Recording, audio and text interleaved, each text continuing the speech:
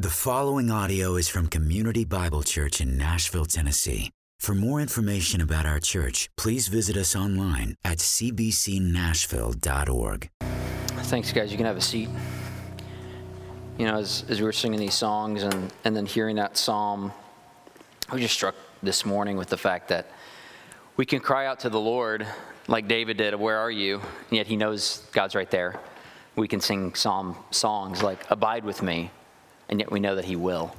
And it's just the beauty that we have as believers, that even in those moments of weakness and even when we can't feel God or believe that he's there, we can know that he is there, and we can know that he is good. So I've been encouraged this morning already. Let's pray.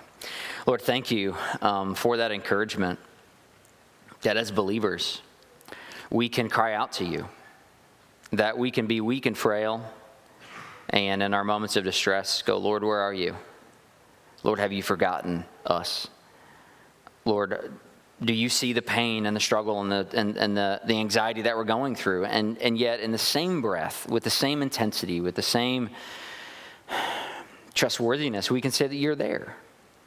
You have not taken your eyes off of us, that you have not lost control, that you have not forgotten about us, that you abide with us.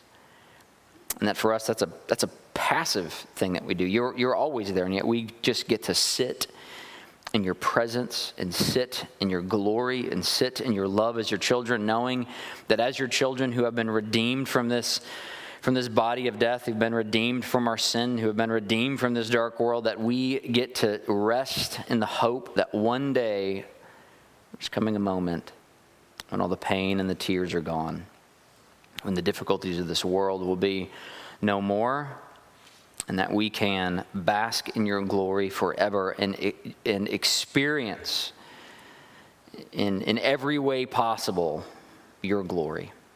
Lord, I pray this morning as we get to look at your word, as you do every week, that we would just rest in the truth, knowing that while we are sinners, you are a gracious God and have mercifully sent your Son to save us. Just be with us now. In your Son's name, amen. Well, you can turn to the book of John.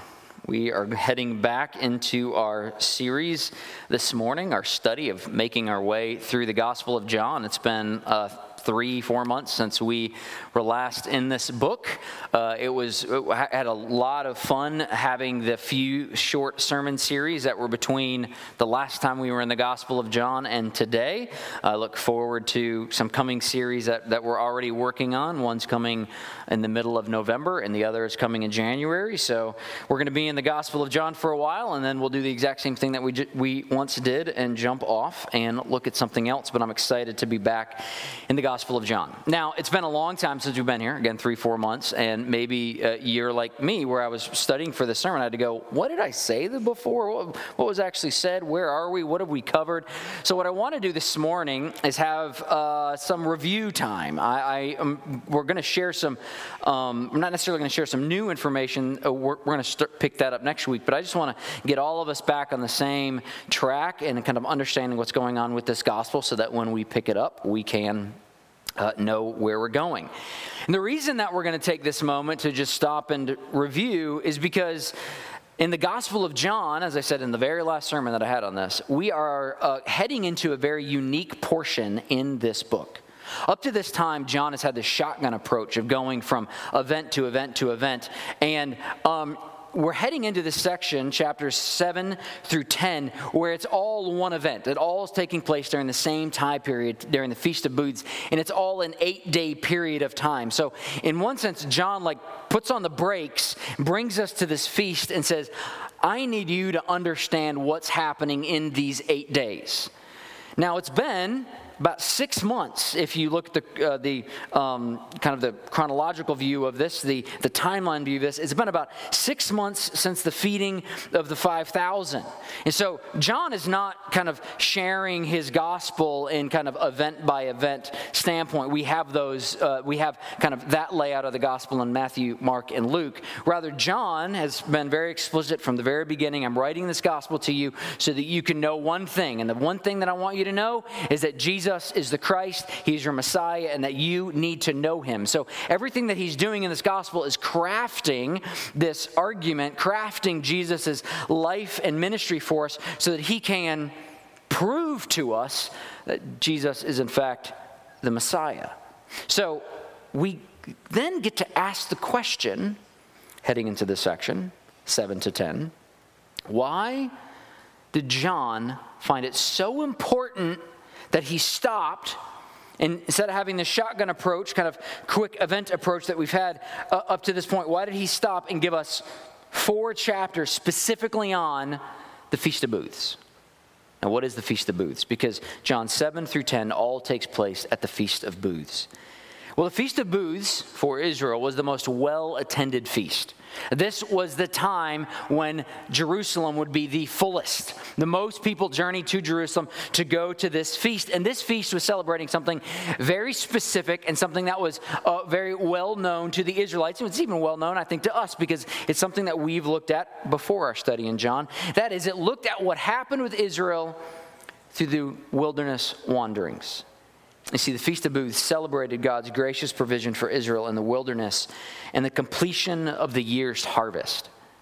One of the reasons it was the most well-attended feast was because this is the first time when these people could finally leave their homes. This was an agrarian culture, which means they lived off the land, so they had to follow the harvest season. So you had to be at home when you needed to plant your harvest. You needed to be at home in order to tend to your harvest. You definitely needed to be at home when it was harvest time. It was all hands on deck. You cannot take PTO during the harvest time. Well, the Feast of Booths is celebrating the harvest is over. So this is like the first vacation. You're finally released to go see your friends and also celebrate the harvest that you've had. And so people gather together to celebrate God's gracious provision both for the wilderness wanderings and for that harvest. And they celebrated this picture of Israel in the wilderness through 2 very specific things. There was 2 ceremonies that took place. Ceremonies that would bring their mind back to what Israel did in the wilderness. The first one was a celebration of a ceremonial water drawing. And this was to commemorate the provision of water in the wilderness. There was multiple times in the wilderness when Israel would run out of water and they would ask the question, how are we going to live? We're going to die. We can't make this. And then what did God do? God told Moses, strike a rock, speak to a rock. I'm going to give you a rock or throw a stick or throw a log in water, and it's going to go from bitter water to clean water. So there are these times when Israel was brought to this point of we no longer can live because we cannot find water, and then God gives them water. So there's this ceremonial water drawing in these pots to demonstrate God provided us water when we needed it. Then there's also this lamp lighting ritual. There would be these 4 giant cauldrons surrounding the temple. And I'm talking giant cauldrons like, I think they were 20 feet wide. They would put wood in there, they would put fuel in there, and then they would light them on fire.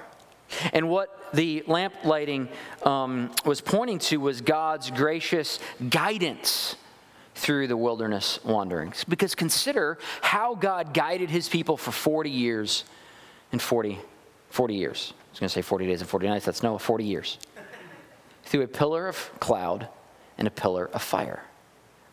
It blows my mind. I can't even imagine what this is like. But they physically saw a pillar of cloud and physically saw a pillar of fire over the tabernacle, and they had one job. Even if you were directionally dysfunctioned, even if you couldn't follow a GPS to save your life, you could do this. It's stay close to the cloud. That's where you're going to go. So they would light these bowls on fire, these basins on fire. They would have these giant cauldrons up in flames to signify and to remember God's guidance through the wilderness. And so every year, the Israelites would gather together and they would remember God's gracious guidance through the wilderness. Now, why on earth did John, of all of the feasts that he could have gone to, I mean, we've already been to some feasts. We've already been to the Passover feast. We've already seen Jesus cleanse a temple. Jesus has been in and out of Jerusalem so many times. Why, of all of the feasts, did John say, these are the stories that you need to know. Let me hit the brakes and let me tell you what happened in this 8-day period? Here's what I want to do. I want to rehash what we looked at the very last time we were in the Gospel of John, all the way 3-4 months ago. I think it was 4 months ago. By looking at the first 15 verses, because it sets up the scene for us. And then I have a different question that's going to carry us on for the rest of the morning. I'm going to read it. This is the first 14 verses of John 7. After this, Jesus went about in Galilee, and he would not go up to Judah because the Jews were seeking to kill him. Now the Jews' feast of booths was at hand. So his brothers said to him, "Leave here and go to Judah, and your disciples may also see the works that you are doing. For no one works in secret if he seeks to be known openly. And if you do these things, show yourself to the world." For not even his brothers believed him. The very first thing we see in this episode is Jesus essentially being criticized by the people closest to him. It's very clear his brothers gave him a vote of no confidence. I mean, this is almost said in these mocking terms. His brothers who are watching this ministry unfold, and all of a sudden, for them, one day it's like, yeah, Jesus is my older brother too. You're the Messiah, you're the Lamb of God. Wow, that's a bold statement. They don't even believe that he's this, but he goes, hey, well, there's this feast over here in Jerusalem, and if you want to make a splash, if you want to get your name out there, clearly you're trying to build your following over here, you should go up to the Feast of Booths and make a statement there. Well, it was all just out of a mocking. It's like, if you think you're big stuff, you should go over there. But it's very clear that Jesus' brothers don't even believe him. In one sense, this is the essence of the debate that's happening throughout the feast. We're constantly going to have these arguments where the Pharisees are going to say one thing, the crowd is going to say one thing, they're both going to be questioning Jesus, and Jesus is going to be proving to them, no, I am the Lamb of God. No, I am worth following. No, I am the Savior who will take away your sins. But even here, the people closest to Jesus who knew him the most, if there was one person who could say, he's different than any other person I've interacted with, it would be his brothers, would it not? But we see at the very beginning of this lack of confidence in Jesus. Look how he continues. Jesus said to them, "No, my time has not yet come. I'm not going to go up to the feast. Your time is already here. The world cannot hate you, but it hates me because I testify about it that its works are evil.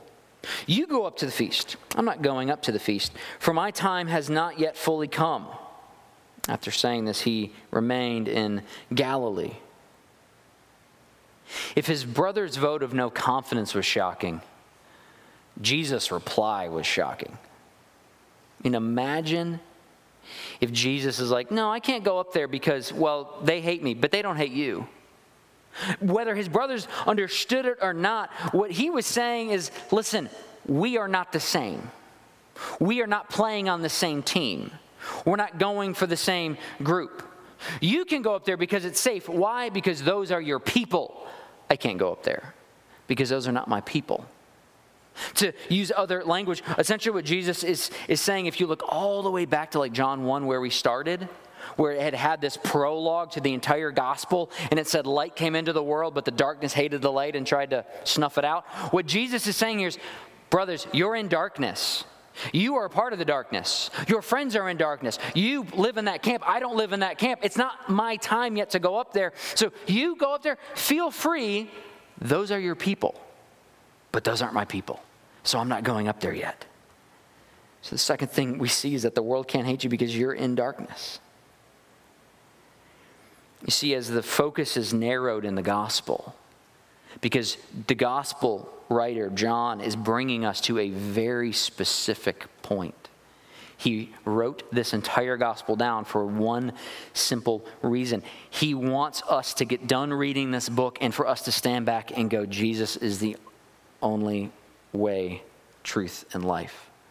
If I want to be at peace with God, I am going to go have peace through Jesus.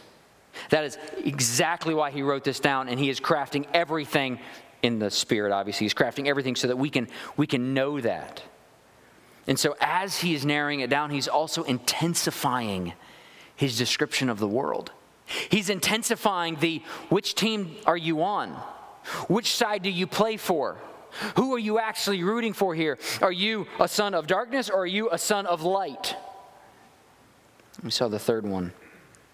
As this whole scene is set up, we saw that Jesus actually does go up there. Verse 10. But after this, his brothers had gone up to the feast. Then he also went up, not publicly, but in private. And the Jews were looking for him at the feast, saying, "Where is he?" See, just like his brothers, all of the other Jews thought if there was one time and place for Jesus to finally solidify his ministry and put a stamp on it and make a name for himself and promote himself, if he's on the campaign trail, he's got to be at this feast. They're going, "Where is he?" And there was muttering about them among the people, while some said, "He is a good man." And others said, No, he's leading people astray. Yet for the fear of the Jews, no one spoke openly about him. What we'll see and what will carry us through this whole section, 7 to 10, is it's undeniable that Jesus is the talk of the town. He didn't take a public stage. He didn't come up and stand on the stage and go, "Let me give you my 7 points for why I'm actually the person you need to be leading. Let me take a public stance against the Pharisees or against Rome." But he's definitely the talk of the town.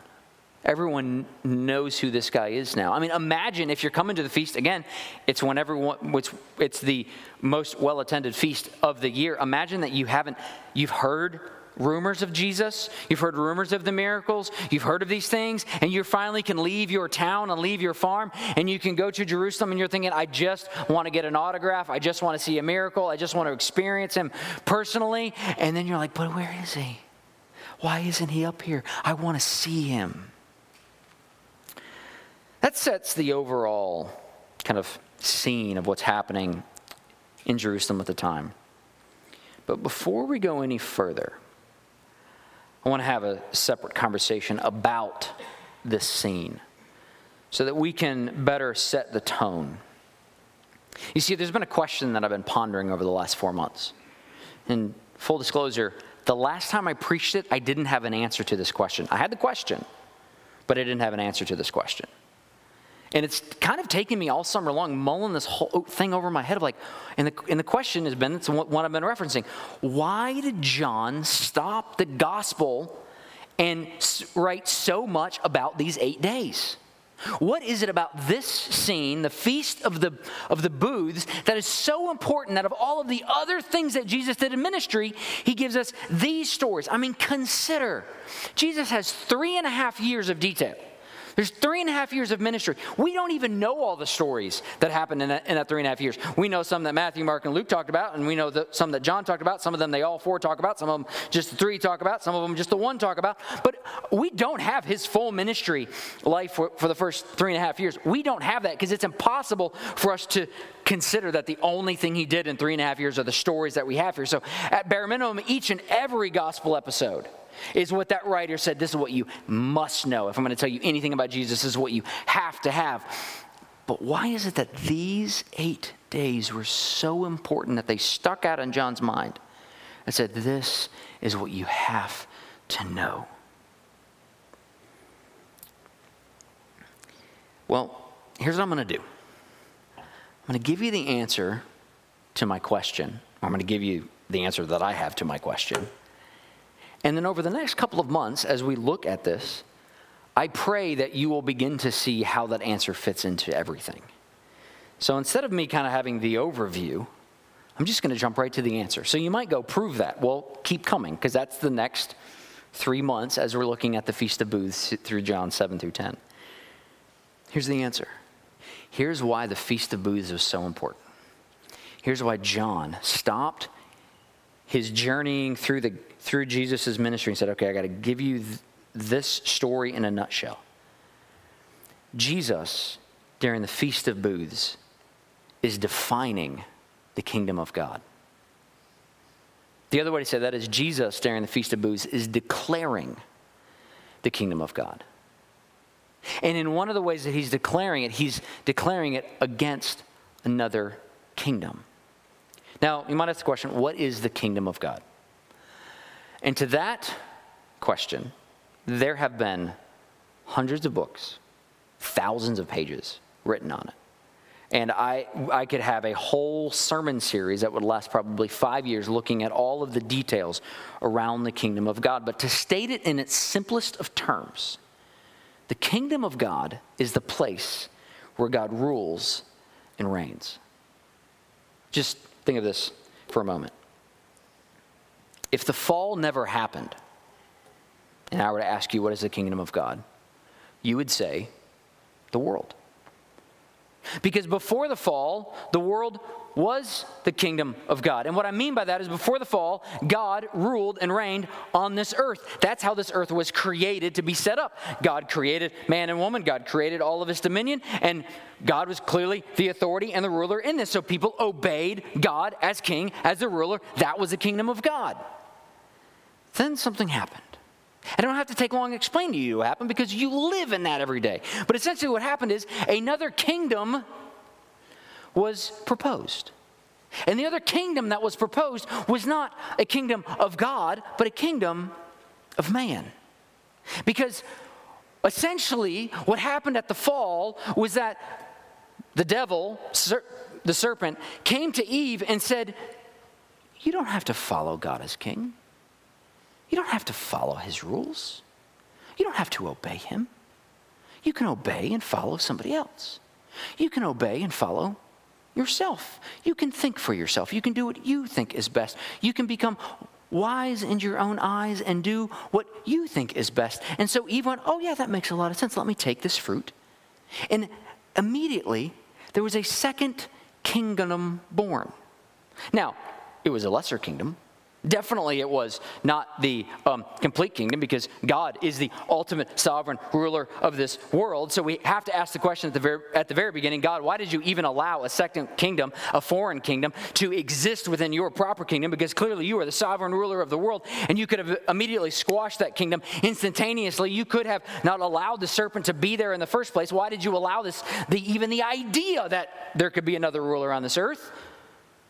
Well, mankind's been trying to answer that question since the beginning too. But the reality is, it did happen. There was another option given. There was another kingdom built. So now we have this place where it's okay, it's not just God's kingdom, but there's also this second kingdom. You see, in order for there to be a kingdom, there has to be a ruler. And the way that you describe and the way that you identify which kingdom you're a part of is by obeying that ruler.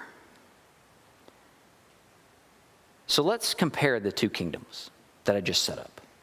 God's kingdom was there from the beginning, and man's kingdom. What were the rules of God's kingdom? It's very simple. Obey God. Follow his law.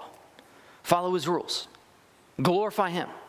I mean, this was as simple as what it was in the garden before the fall. Adam, you can have dominion over this earth. You can do whatever you want, but obey me. That was the rules of that kingdom. God was the ruler of that kingdom. He was in charge of that kingdom. Adam was in that kingdom. He was following God's kingdom because he was obeying the law.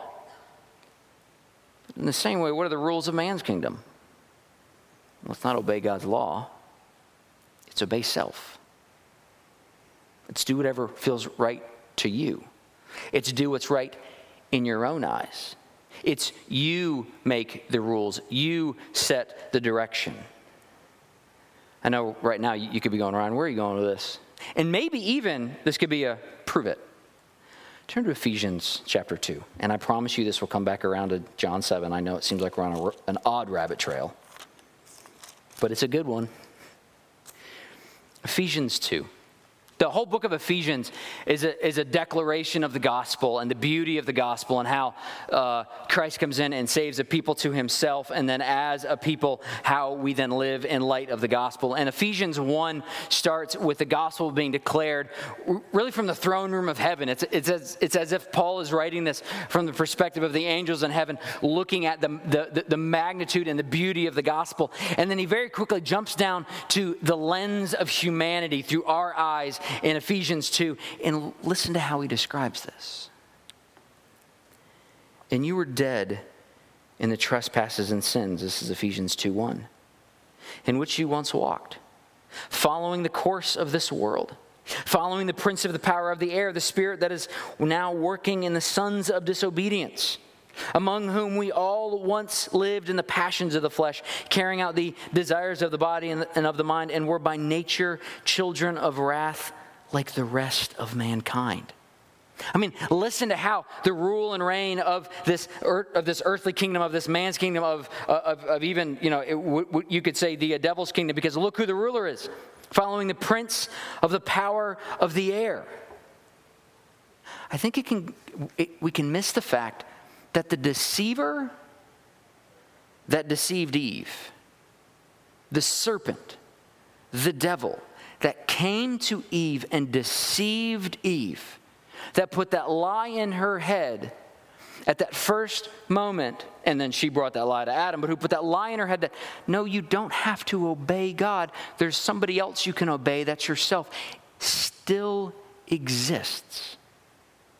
Is still trying to deceive. Is still trying to usurp God's authority and ruin his kingdom.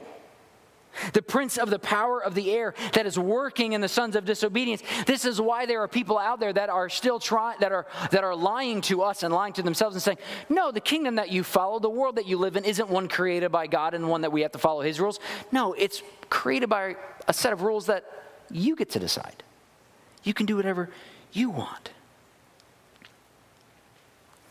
And here we see that this is this description of man's kingdom, but then it goes on, but God being rich in mercy because of his great love, which he loved us, even when we were dead in our trespasses and sins, made us alive together with Christ. And by his grace you have been saved, and raised us up with him and seated us with him in the heavenly places in Christ Jesus, so that in the coming ages he might show the immeasurable riches of his grace and kindness towards us in Christ Jesus. So we see that we were stuck in the kingdom of man, but God comes in and saves us from that. All of this that I'm describing here, this kingdom reality, has been described as two kingdom reality. And this was first described all the way back in church history by a guy by the name of Augustine. Augustine lived, I should have written this down, I think it's 300 AD. It's either 300 or 400 AD. 300 or 400 years post-Christ. And he wrote this famous work called The City of God. And what was happening is that the Roman Empire was crumbling. And these individuals had taken so much stock in the Roman Empire, thinking this is the way to salvation, this is how we can be good, this is what has to take place, that once the Roman Empire was crumbling, there's this thought in people's lives going, what's going to happen now? And Augustine rightly describes these two cities that are taking place here on earth, these two cities that we can be caught up in, but two cities that we need to be able to distinguish between.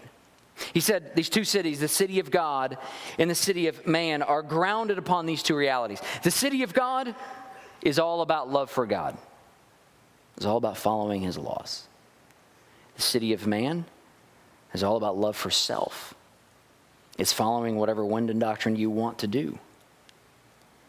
And while, again, we could go so many different places with this whole two kingdom theology and with the city of God and city of man and do all of these things, the one I want to focus in on today, because I think it's what's important all the way back in John 7, is how do these two cities interact with each other? And they do. They do interact with each other. There's no way around not interacting with them. You can't go, I'm in the city of God and I don't want anything to do with the city of man. You know why? Because we live in a world that is broken. And you have to exist within that brokenness. Because until glorification, you are simultaneously saint and sinner. Until glorification, you simultaneously live within a kingdom of man, within a rule that is focused on the love of self. And at the same time, we are following the kingdom of God. And we are following and we want to obey God's law and rule. And so we can ask this question, how do these two cities interact with each other? I have a question for you. Imagine if you could come up with a plan of action of how you were going to conquer another nation. Imagine if you got to decide how these two cities interacted with each other. How would you determine that these two cities would, that there would be a resolution between the two? Now, mind you, they're hostile towards each other. You can't go, let's just blend them and all live in harmony. No, because following God's law and following yourself are always opposed to each other because we're sinners. So how would you, if you got to pick the solution for it, how would you go about conquering, let's assume you're in the city of God, this city of man? I'm going to assume something about you. You can assume it about me as well. We would use direct force. We would want to overwhelm the city of God. We'd want to overwhelm the city of man and use direct force. I want to bring back in another sermon that I preached at Easter time because, again, we're going to get back around to John 7. I promise this is all going to fit together. We spoke about different types of power during that Easter sermon. And we compared two types of power. We compared direct, straight line intervening power with left-handed power. Maybe this is ringing a bell if you were there. What is direct, straight line intervening power? I know that's an odd term. Maybe that's a new term. That's definitely a long term. What is it? Well, it's the normal application of physical power that we use to solve problems. We think to ourselves, what power do we need to call upon to solve this issue? What power do we need to use to overwhelm the issue that we have at hand? I quoted from a guy named Robert Chapin. Highly recommend him. Also highly recommend this book, Kingdom, Grace, and Judgment. Here's how he describes direct, straight line intervening power. It says this: direct, straight line intervening power does, of course, have many uses. With it, you can lift the spaghetti from the plate to your mouth, wipe the sauce off your slacks, carry them to the dry cleaners, perhaps even make enough money to ransom them back. Indeed, straight line power, he puts in parentheses, the use of force you need to get the result you want, is responsible for almost everything that happens in this world. And the beauty of it, it works. From removing the dust from a cloth to removing your enemy with a 45, it achieves its ends in sensible, effective, easily understood ways. Imagine if God used direct, straight line intervening power on us in the problem of sin. He would have no problem overwhelming us. I mean, he created us with the breath of his mouth, with his word. He could end us the same way. He could be, however, you're done, and you would cease to exist. He could very easily overwhelm us with this power. He could very easily saw the deceiver walk over to Eve, and then Eve be deceived by the deceiver, and then Eve take that fruit to Adam, and then Adam was about to eat it, and he could have very easily just stopped the whole sequence right there and said, no, that's a lie. I'm the ultimate power. You have to obey me. He could have very easily done that and not batted an eye. But he didn't. How did God choose to reconcile these two kingdoms? Instead of using direct, straight line intervening power, an overwhelming force, he decided to do something that was very different. His solution was so shocking that in our world today, that even when we describe it to people, they go, that can't be. His solution was Jesus. It was as Luther called it, a left-handed power. You know why it's called left-handed power? I finally figured it out. Right-handed people, isn't it weird to see left-handed people do almost anything else? Like, my wife's left-handed, so I'll pick on her. Her bowling looks weird. We went to Topgolf the other day. Her whole golf swing looks weird. I'm just not used to it. I look at it and go, it's backwards. You're not doing it right, because right-handed people are right. It's everything about it. You're like, it kind of looks like it's supposed to, but reverse. And then if somebody were to ask you, like right-handed person, throw with your left hand, we'd look like a fool, right? Left-handed power looks foolish, because here's what left-handed power is. This is, again, Chapin. Unlike the power of the right hand, left-handed power is guided by the more intuitive, open, imaginative right side of the brain. Left-handed power, in other words, is precisely paradoxical power. Power that looks from all the world like weakness. Intervention that seems indistinguishable from non-intervention. More than that, it is guaranteed to stop no determined evildoer whatsoever. So left-handed power doesn't look like strength to us. It looks like weakness. Doesn't look like wisdom. Looks like foolishness. Doesn't look sensible. It looks crazy.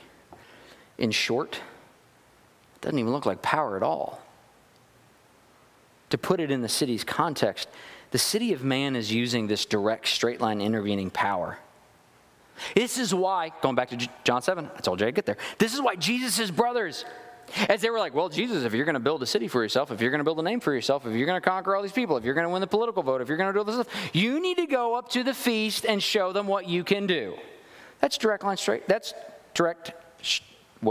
straight line intervening power. That's our power. What's the city of God do? It uses that left-handed power. Here's what Michael Horton says about it. The city of God leads to genuine fellowship and communion of mutual giving and receiving, while the city of man engenders strife, war, and the desire to exercise dominance over others.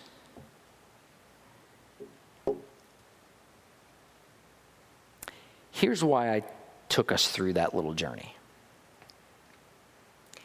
Israel was expecting Jesus, was expecting the Messiah to look a different way than he actually looked. The nation of Israel was anticipating this Lamb of God who would take away the sins of the world. That wasn't the shocking part. The shocking part was he was the Lamb. Israel, in their mind, since Moses had this idea of this is what the Messiah is going to look like, and do you know what they thought the Messiah was going to do? They thought the Messiah was going to come in and conquer the Roman Empire and bring them back to the good old days of Moses. This is why I find it ironic that so much is happening in this feast that's looking back at Moses, because the Israelites, when they thought about the Feast of Moses, they were celebrating the good old days. They were celebrating when they had their act together, when God was acting as he should, when they were at the height of his power, when they saw all these miracles, and they were celebrating that, and they thought the Messiah was going to come back and bring them back to that spot. And Jesus, the Messiah, instead of reestablishing the Sinai theocracy, instead of coming back and establishing all of the laws and the rules and the rituals that happened during Sinai, instead of bringing back the good old days, Jesus comes in and says, no, my kingdom doesn't work that way. God's kingdom doesn't work that way. Instead of driving out the Romans, he commanded us to love our enemies. Imagine that. I mean, this would be like the Sermon on the Mount, like Matthew 5, where, they're thinking the Messiah again is going to come in with a whip towards the Romans, not with a whip towards the Pharisees. And he's going to conquer the day. And he goes, no, you should love your enemies. They're like, but what about Rome? Because we don't like them. Instead of building a kingdom around bloodlines and earthly borders, we're going to make this pure Israel again. He's gathering a new Israel with both Jew and Gentile. Instead of conquering the city of man on this side of heaven, Jesus is inaugurated a kingdom of grace that will be manifested one day in the kingdom of glory in the new heavens and the new earth. You see, Israel was looking for a temporal kingdom. Jesus came for future kingdom. I know I'm getting short on time. Turn to Hebrews 11. This kingdom is nothing new.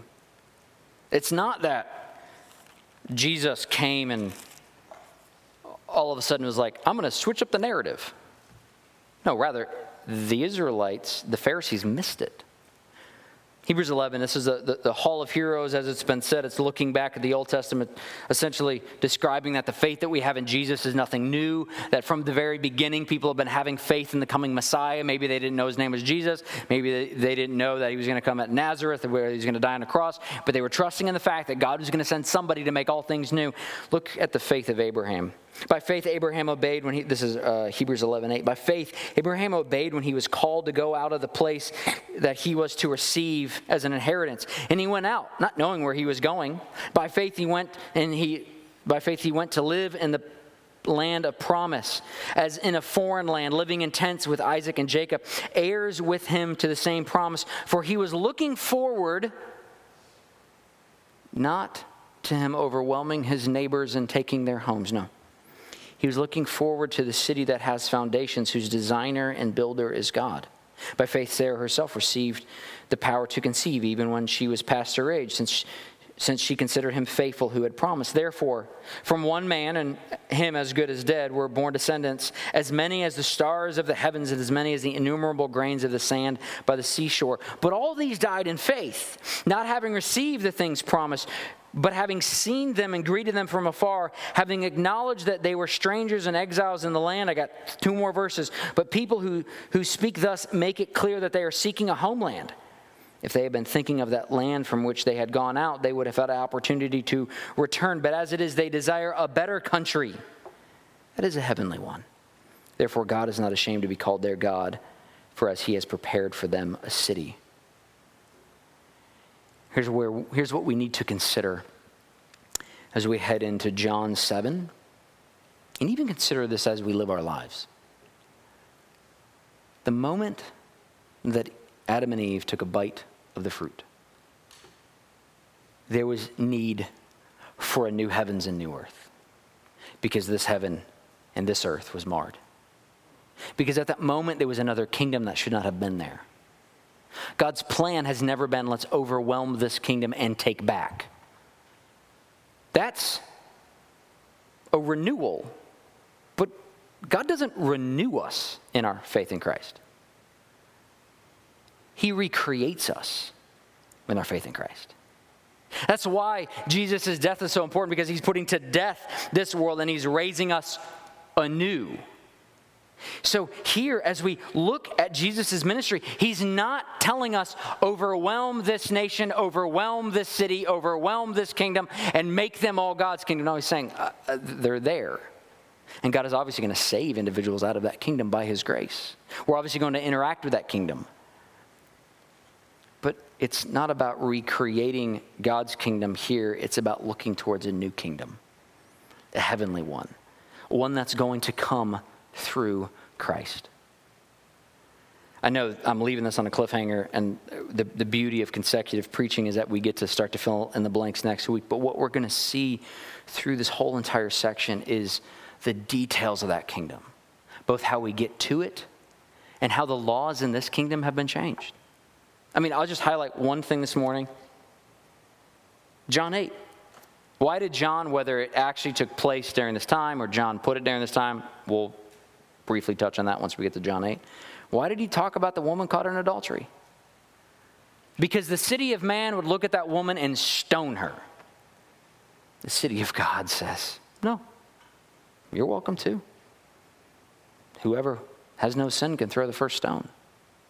The only person who could throw a stone there would be Jesus himself. And he accepted her, even as she would not be accepted in the kingdom of man. As we close this morning, a question that I have for you is maybe one that you've been thinking about during this sermon. But it's what kingdom are you serving? What kingdom are you a part of? What law are you following? I know we're in this place, and so the assumption should be, well, the law of God, but are you? Because it's so easy. We live 6 days a week out in a culture that tells us that the laws of that culture are love yourself. And whatever makes you feel good, you should do. That's the law of self. Whatever makes you feel good. And they, oh my goodness, they are great at giving us stuff that makes us feel good. Do they not? Awesome stuff. Stuff that I find myself so easily being sucked into. Like TikTok is terrible because the dopamine hit on that sucker. Because they realize, ooh, we can give you interesting things every 60 seconds for affinity. But the kingdom of God is not one that's looking at the love of self, but the love of God. So the question I have for you, and this is between you and the Lord, whose kingdom are you following? Are you understanding how the city of man is trying to lie to you, how the kingdom of man is trying to lie to you, and understanding that, running to God saying, I need your grace. And here's the beautiful thing about the kingdom of God. How we get in is not how the world says that we have to get in. The way the world tells us to get into their kingdom is obey perfectly, do all of the right things, reject all the right things. No, that's not the kingdom of God. The way that you get into the kingdom of God is by faith. The gift that we have from the kingdom of God is peace. And the assurance that we're in the kingdom of God does not come from your standing.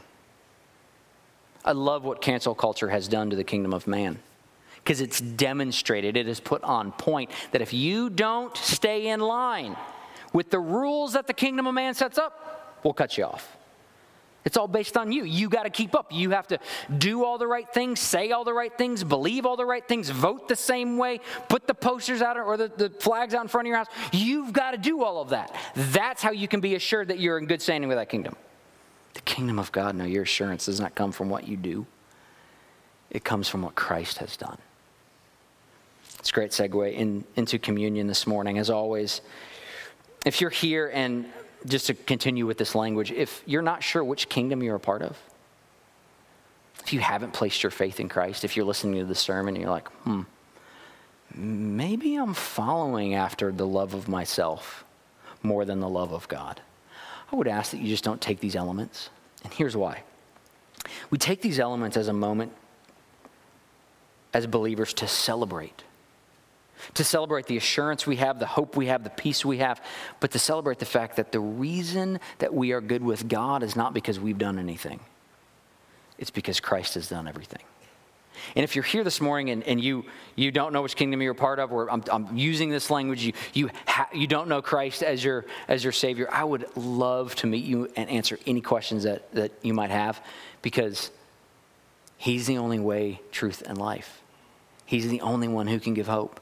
You can try to satisfy yourself through the laws of the kingdom of man. They will fail you all day long, because there's only one way in the kingdom of man, is go deeper and deeper and deeper into their delusion. And yet there's grace. And grace is Christ. Let's pray, and we can take this together. Lord, thank you for saving us. Thank you for sending your Son and saving us in a way that we have to look at as, from our perspective, as absurd, because it doesn't look like power at all, because it's paradoxical power. Thank you that we can run to you and know that while we are weak and frail and sinners and broken and still sin, even as we know you, that we can trust. We can trust you, knowing that, one, you knew all of that. Two, you paid for all of our sins. And three, that we can rest that you have done everything that we need to be reconciled to a holy God. Lord, I do pray this morning, if there are individuals in this room, as I'm sure there are, that have had their eyes so locked into the kingdom of this world in order to satisfy themselves through what it offers. Lord, I pray that you would reveal to them the brokenness that's there. I pray that you would show them the beauty of your grace, that you would open your eyes and save them, and that they would feel your power and your rule and your kingdom. And as we looked at several weeks ago, knowing that your yoke is easy and your burden is light. Lord, thank you that we can stand here today and know that we have hope because of your Son. And in his name we pray. Amen.